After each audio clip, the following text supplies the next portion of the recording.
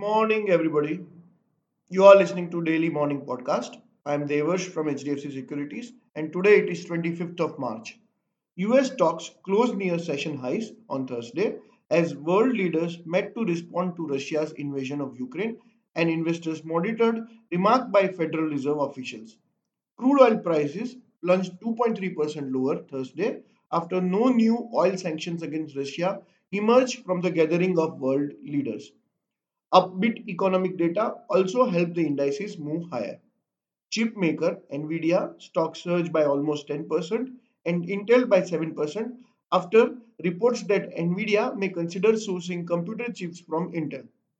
Tata Power and IDFC will be in limelight in next few sessions as plans fructify for the deal for their renewable and asset management businesses respectively. After fluctuating between gains and losses, Indian markets ended marginally lower in volatile session yesterday.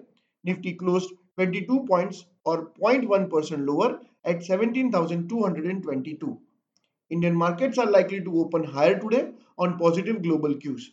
For the last 5 sessions, Nifty has been consolidating in a narrow range of 200 odd points. Bank Nifty continued its underperformance as it plunged more than 1.7% yesterday against a minor fall in Nifty. Fall in crude oil prices will help banking stocks regain some lost ground in today's session. That's all for the day. Investment in securities is subject to market risk.